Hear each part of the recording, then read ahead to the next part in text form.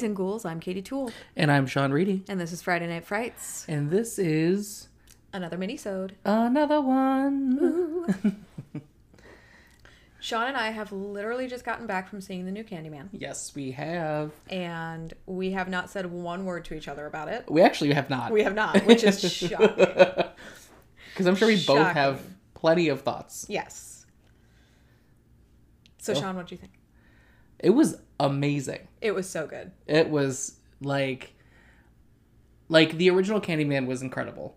Mm-hmm. But I think that this kind of blew it out of the water a little bit. Well, in a different, but it's a different movie. It's a very different movie, but also like it was more about like what it should have been about it all along. Yes. Which is why I think I liked it a little bit more. Right. Yeah, like but they also, it's almost in a way, because of the way the original movie was, like it made it even more impressive because not only was it about what it should have been about, mm-hmm. but they also modernized it. They did. Yes. Because gentrification is real and it is a thing and it is definitely happening a lot faster over the course of the past 30 years. Oh yeah. Since 92. Yeah. Yeah, like it just accelerated. Right. Well, I mean, I don't really remember 1992 all that well, but like... I remember it, for sure. Yeah, you were... I was a wizened old toddler. Yes. A total of barely 1 year old. I remember 92 like it was yesterday.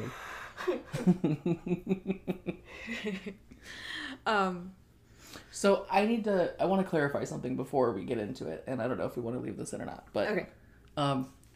So,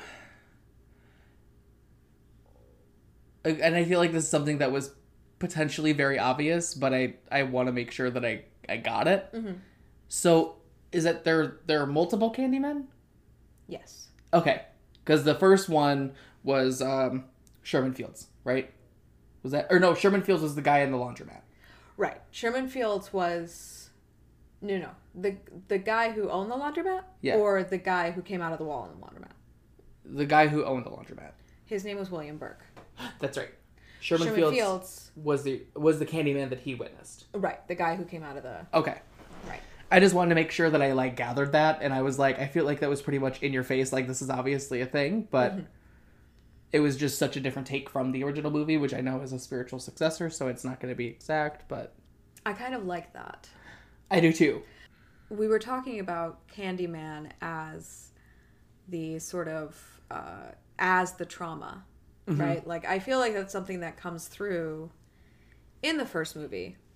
Yes. That you can't sort of erase the trauma of this mm-hmm. place. Mm-hmm.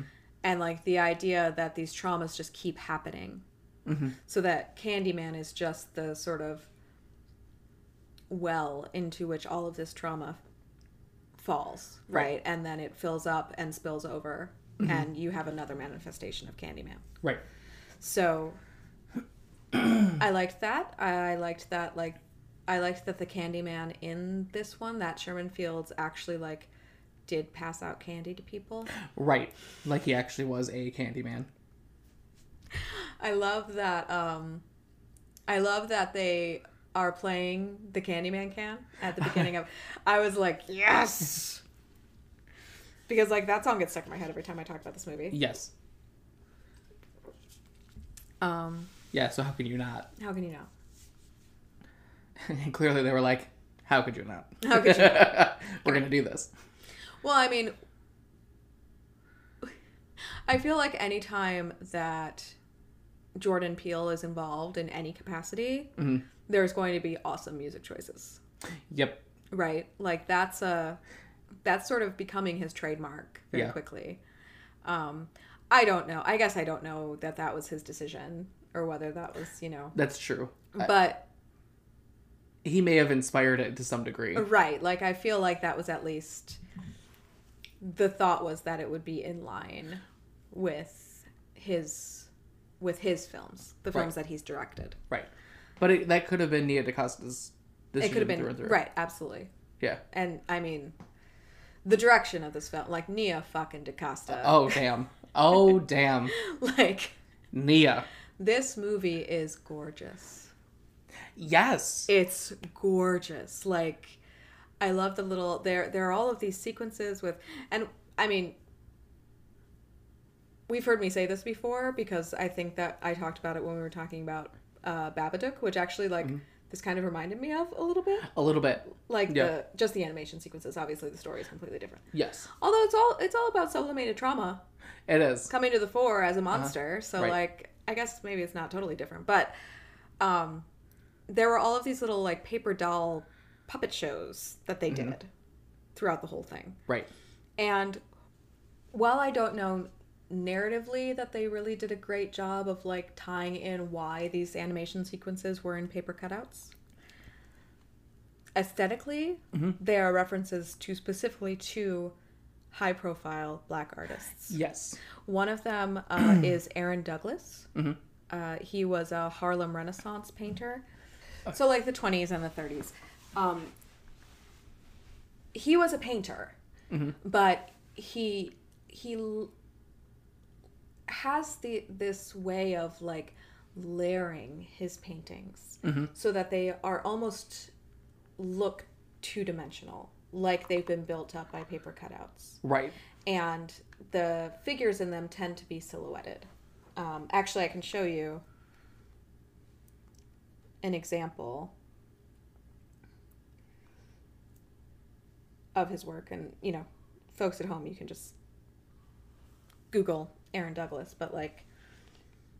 Oh, yeah. Can you see the resemblance between this and absolutely. what they did in the movie? And if anything, maybe we can share it on our Instagram.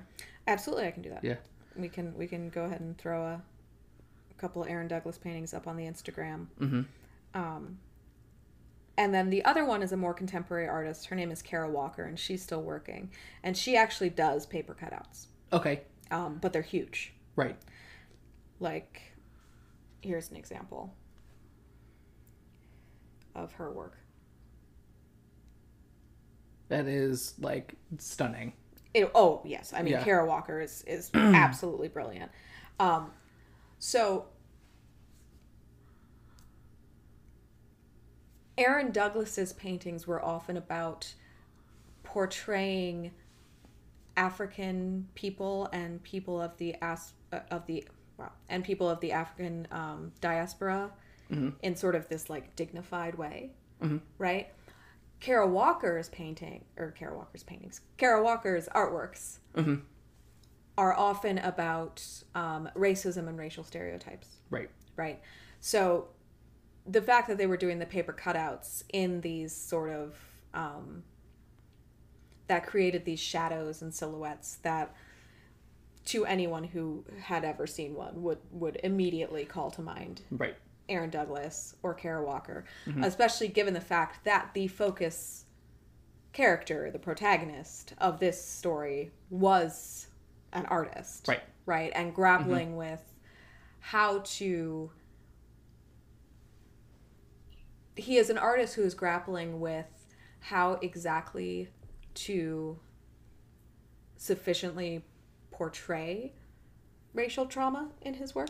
Yes. Right? Like, I think there's a clear, like, thread line. Oh, definitely.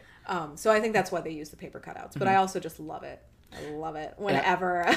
It was beautifully done. It was so cool. Well, and they like slightly explained it. They gave like at least they're like, here's what's happening in the very beginning. Because Billy was the one that was like doing them. Right, yeah. Billy was playing with these paper, like, puppets that he'd made. Right. Ostensibly, I think the idea there is that he was playing with those because he didn't have a ton of money to buy actual toys, so he had to make these little puppets out of the newspaper. Yes. Right?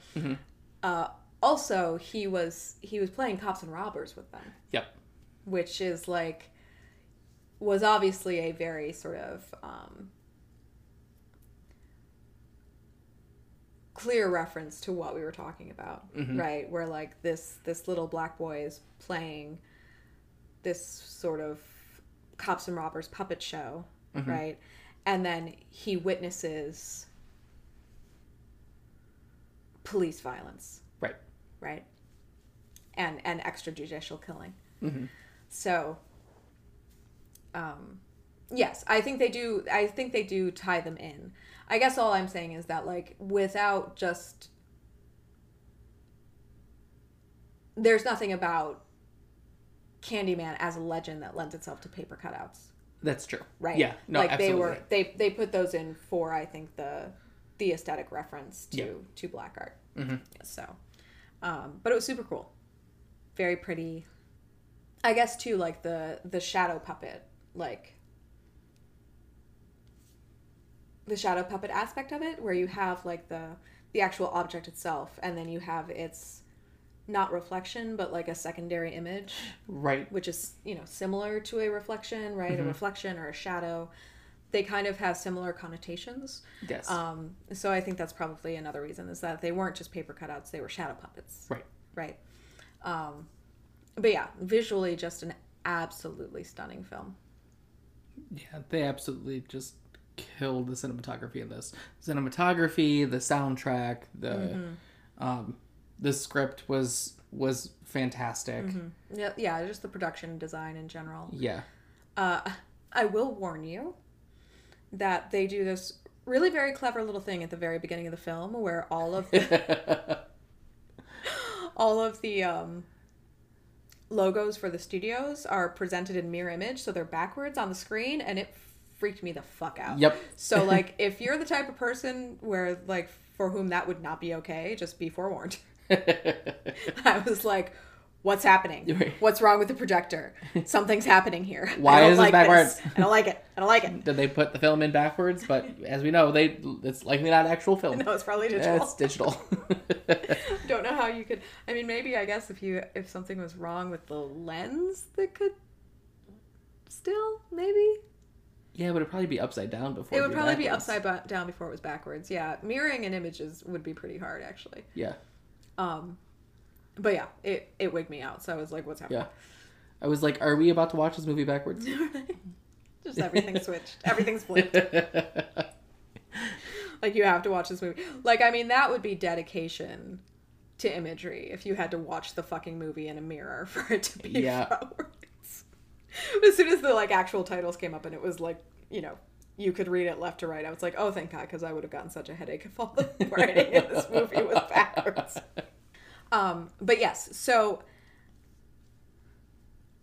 as you may know, we decided that this doesn't really count as a spoiler. Yeah. Because, you know, if you look on the credits, his full name is mentioned, and if you know anything about the original movie, you're going to know who this is. Yes. But the focus of this film is Anthony McCoy.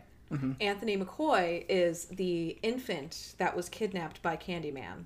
Yes. And used as a bargaining chip with Helen Lyle in the original film. So obviously now this is, 30 years later, he's all grown up now. Mm-hmm. And his mother has lied to him about where he's from. Yep. So, like, clearly after the first film, Anne-Marie left Cabrini Green, and really, who could blame her, moved to a different housing project on the south side, raised her son there, and never mentioned that they had ever lived in Cabrini Green. Nope. Right. And then, just sort of coincidentally, he moves into a condo complex that was built near the grounds of the old Cabrini Green projects. Right. The Cabrini Green is gone. Yep. At least the high rises. There are some, like, I do think that the like townhouses that they were at, at some points in the movie, I do think those are real. Like, I think they're still there, they might have been part of the original complex, but like the big high rises were torn down in the last of them in 2011. So,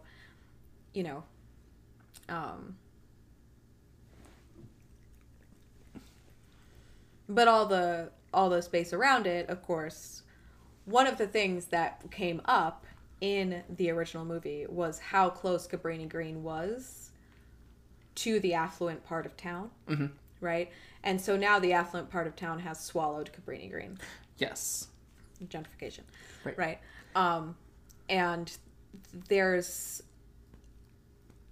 a whole conversation about gentrification that the sort of four main characters have, right? Four main characters being Anthony. his girlfriend, Brianna, Yep. who runs a gallery where he shows his work, or where he's going to show his work, her brother, Troy, and his boyfriend, Grady, Yes. who is adorable and hilarious. Yeah. Both him and Troy. They're both I mean, adorable. they're both adorable and hilarious, but like Troy has a much bigger part. I feel like they trot Grady on, have him say something funny, and then put it away. Yeah. He's in like 3 scenes, but he makes an impact. Yes. But they really lean into the idea of Candyman as a manifestation of trauma, which I really love. Like, this has always kind of been my interpretation of Candyman, right? And how you reconcile the idea of an innocent man who was unjustly killed with this monster boogeyman who kills people and sheds innocent blood, right? And Right. what is blood for if not for shedding, right? Like, that attitude that it was actually created by the legend rather than a reflection of who Daniel Robitaille was when he was alive. Right. Right. And clearly that follows through in the person of Sherman Fields because he was harmless. Yes. Right? Like, yeah. the entire thing is that he was innocent of the crime of which he was accused. Right? And so he was killed for no reason. And then he became Candyman. Right. And as Candyman, he's still just as vicious. Right.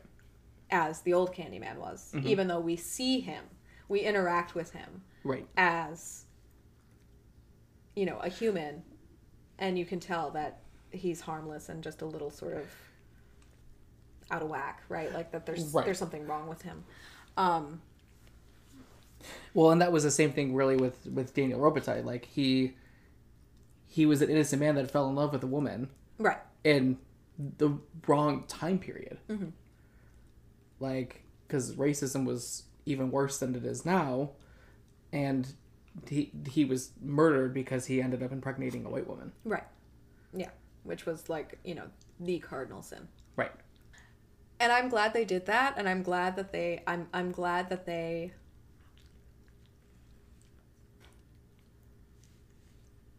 expanded the idea of Candyman, right?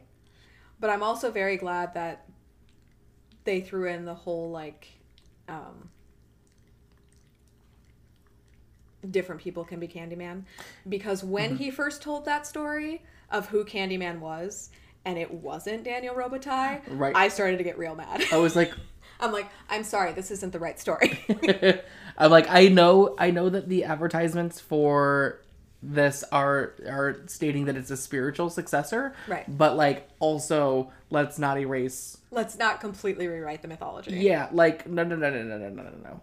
But I like it. I like that they like updated the mythology. Yes. And the idea that Candyman is the specter of a man whose life was cut short unjustly by white terrorism, racist violence, and extrajudicial killing. And that how many people that description could describe. Yep. Right? Like, and I think that that's important because it would be easy if it was just Daniel Robitaille, right? To be like, oh, well, this is just this one situation, right? What they're saying in the new movie is like, this is just this like throbbing undercurrent of trauma that pervades this entire community, right? Because this happens again and again and again, right? There is at one point a rather eloquent metaphor made about a stain on a fabric that is then washed clean, but the fabric is like slightly damaged from like both the stain and the scrubbing. And if the stain happens in the same place again and again and again, eventually the fabric will tear. Yep. Right. So I liked it. Yeah, it was a nice change of pace from the original story, and I also really like that they and it threw me for a second when they were like when hold on. It threw me for a second when Troy was telling Helen's story in the beginning. Yes. And I love the way that they did it because I'm like, this is how this is how urban legends come to be in a way. It's not the same story. No. It's almost like a game of telephone. Like, there are certain things that are going to change through the years. And I love the way that they did it, because a lot of the story was very similar to what actually happened. Right. But I love that later in the film, they actually address the actual occurrence of what the original plot essentially was. Right. From the movie. It was just... Oh, God, that was really, really well done.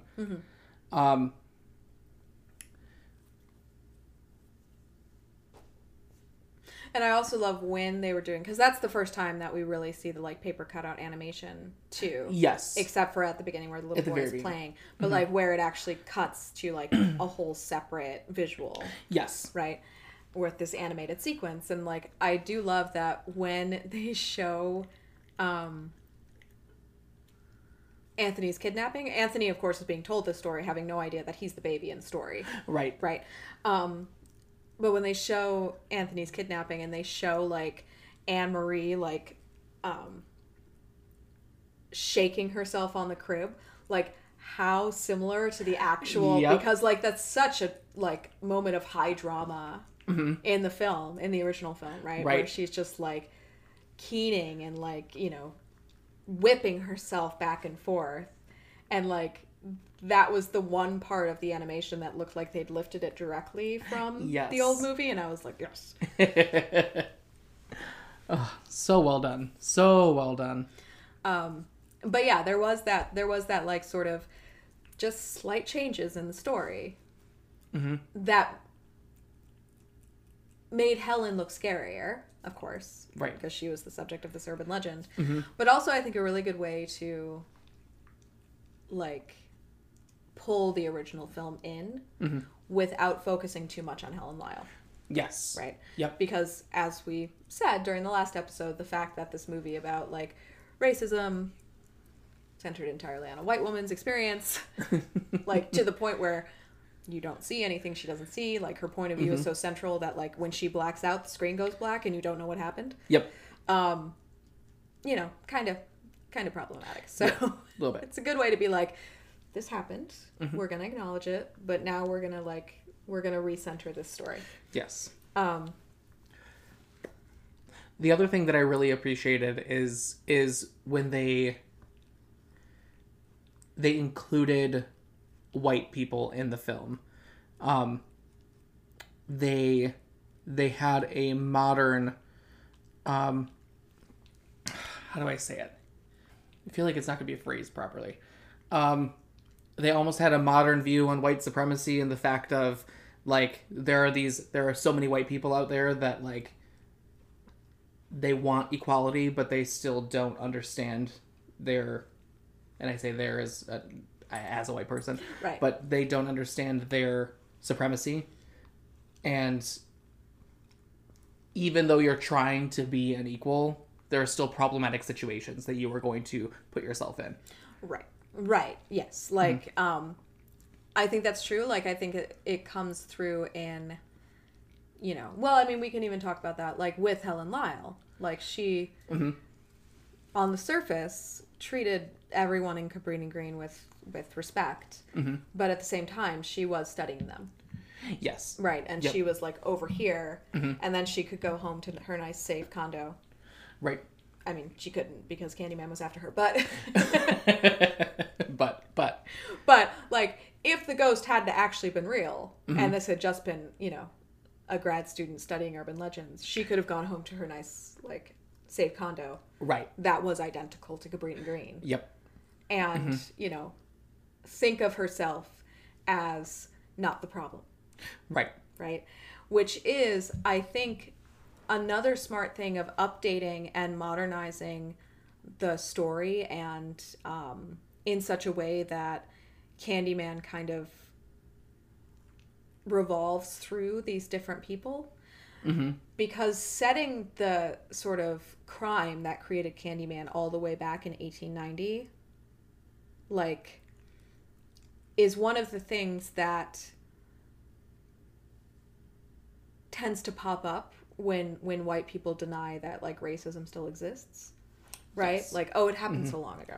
Right. It happened so long ago, as if it's not like still happening, as if it didn't happen in 1890 and then 1920 and then 1977 and then 1990 and right, like, Right. and then right now. Yep. Um, I think the most prevalent problematic example of not acknowledging white supremacy is with Finley Stevens, the critic. yes. Because when she's first introduced to... God, why am I blanking on everyone's names?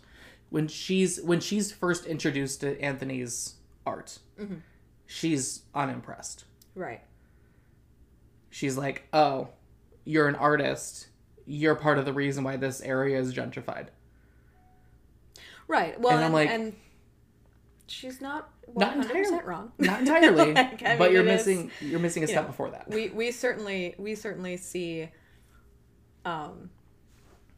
we certainly see in Detroit how like whole blocks have become artist collectives. Yes. It's like still like a place for the people who live there to live though.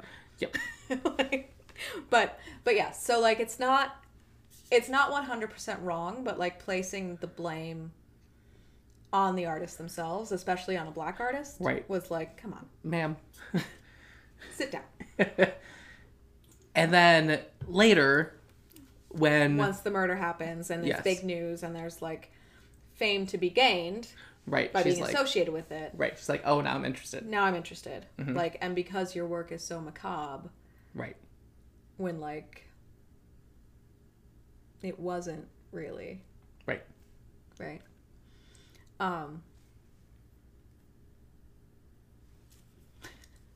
I also loved the moment, just as someone who actually like has had interaction with the art world. It's just like in the contemporary art world. It's like when the guy's like, you know, conventional painting is dead. I'm glad that you put it in a storage room. Right. I was like, dude. Like, also, why are you such a douche about this? Because it's kind of accurate. Like, I mean, it's kind of an accurate. It's no. I'm not saying it's accurate like that. Like, you should put painting in a dark room. Right. I'm saying like that is the attitude right toward it. And, like, right. It's so it rang so true to me. It's like read the room. Like, do you not know? Come on. Hello. Well, I think he did know. Like, I think that he knew. Oh yeah, no, he was purposely calling him out. Yeah. Right. He knew that that was his work. Yeah. And he was just like messing with him because there was some sort of like, you know, very subtle hint that he wanted the girl. Yeah. Right? Like, this character is only in 2 scenes, but like it's clear that he's kind of the he's playing the same role that the student did in the first movie, where it's like just pops up and like, this is a threat to my relationship. Yep. And then he goes away. Mm-hmm. Obviously, in his case, we never get to the point where that relationship is actually upended. Right. But it's clear that that's part of the reason for the animosity between him and Anthony. Right. Right. Oh, I will also say this, one of my favorite moments in the film was when Brianna opens a door that leads like to a dark stairwell down to like a and like the camera angle is like from the bottom of the stairs looking up at her, and she just goes, nope, and closes the door. I was like, yes, good girl. Do not go down there. Do not go down there. Duh. That was oh, that was wonderfully done. Mm-hmm. Mm-hmm. All in all, it was just an excellent horror movie. Mm-hmm. Like, it was creepy as fuck. Yeah. Beautiful. Mm-hmm. Relevant. Mm-hmm. Like, everything you want. Yeah. Well acted. Mm-hmm. Brilliantly directed. Well written. The laundromat guy threw me for a loop a little bit, but that's okay. Yeah, he threw me like, at first a little bit too, but it made sense. It did eventually, but I was like, wait. What? Like, are you just... What are you doing? Well, I mean, I guess it's the effect on the psyche of being near that type of violence as well. Yes. Right? Mm-hmm. Like, he wasn't the victim of violence himself, Mm-hmm. But he witnessed it and he felt responsible for it. Right. And that clearly fucked him up. Yep. And fucked him up good. Mm-hmm. Right. So yeah, go see Candyman. Mm-hmm. The only other thing that I would like, that I think we should address, and I don't want to say anything spoilery, but definitely sit through the credits. Oh yeah, sit through the credits. Yeah. I mean, as soon as they start to roll, you'll see that, like, you should sit there until the end and watch it. Yeah. Yeah. There is no after credit scene. There's not. That's not why we're telling. The credits themselves are part of the story, kind of. Mm-hmm. So, yeah, definitely sit through the credits. Yes. So, yeah, go see Candyman. It was excellent. Mm-hmm. Great entry into the series and a great sort of update to the series and a way to kind of bring it into the 21st century. Absolutely. While staying true to the roots, which is great. Next week, we will be doing Don't Breathe, as promised. See, I'm so excited. I still haven't watched it, but I will before we... I was going to say, I episode. will make sure that you have it in some fashion. Right. I own it, so you will borrow it. Oh, okay. Yeah. Yeah, that works. Uh-huh. So until then, like and subscribe to us on Apple Podcasts. Of course, follow us on Spotify. You can follow us on Instagram at Effin' Frights Podcasts. And then, of course, on Twitter at Effin' Frights Pod. We have a Facebook, Friday Night Frights. Our website is effinfrightspodcast.com. Of course, you can scream at us at scream at effinfrightspodcast.com if you want to let us know about anything that we've said that you want to correct us on, or if you just want to let us know things, if you want to do whatever you want to do, just email us. It'd be great. And then, of course, we have our Patreon, our Fright Club. Mm-hmm. And Katie, what is the first rule of Fright Club? The first rule of Fright Club is the past will always come back to haunt you. Mm-hmm. It doesn't matter how hard you try to bury it. It doesn't matter if you tear down buildings. Mm-hmm. The history still is there. Especially if the history is repeating itself. Right. Yeah. The history, the blood in the soil is still there. Mm-hmm. And just because you decide not to talk about it doesn't mean that it didn't happen. Exactly. And someone will always end up telling the story. Mm-hmm. And someone will always end up breaking the silence. Absolutely. And then what happens? All hell breaks loose. Legends never die. Mm-hmm. Especially the Candyman. Mm-hmm. We hope you enjoyed this Friday Night Bite. Join us next week for the big fright. But until then, sleep tight.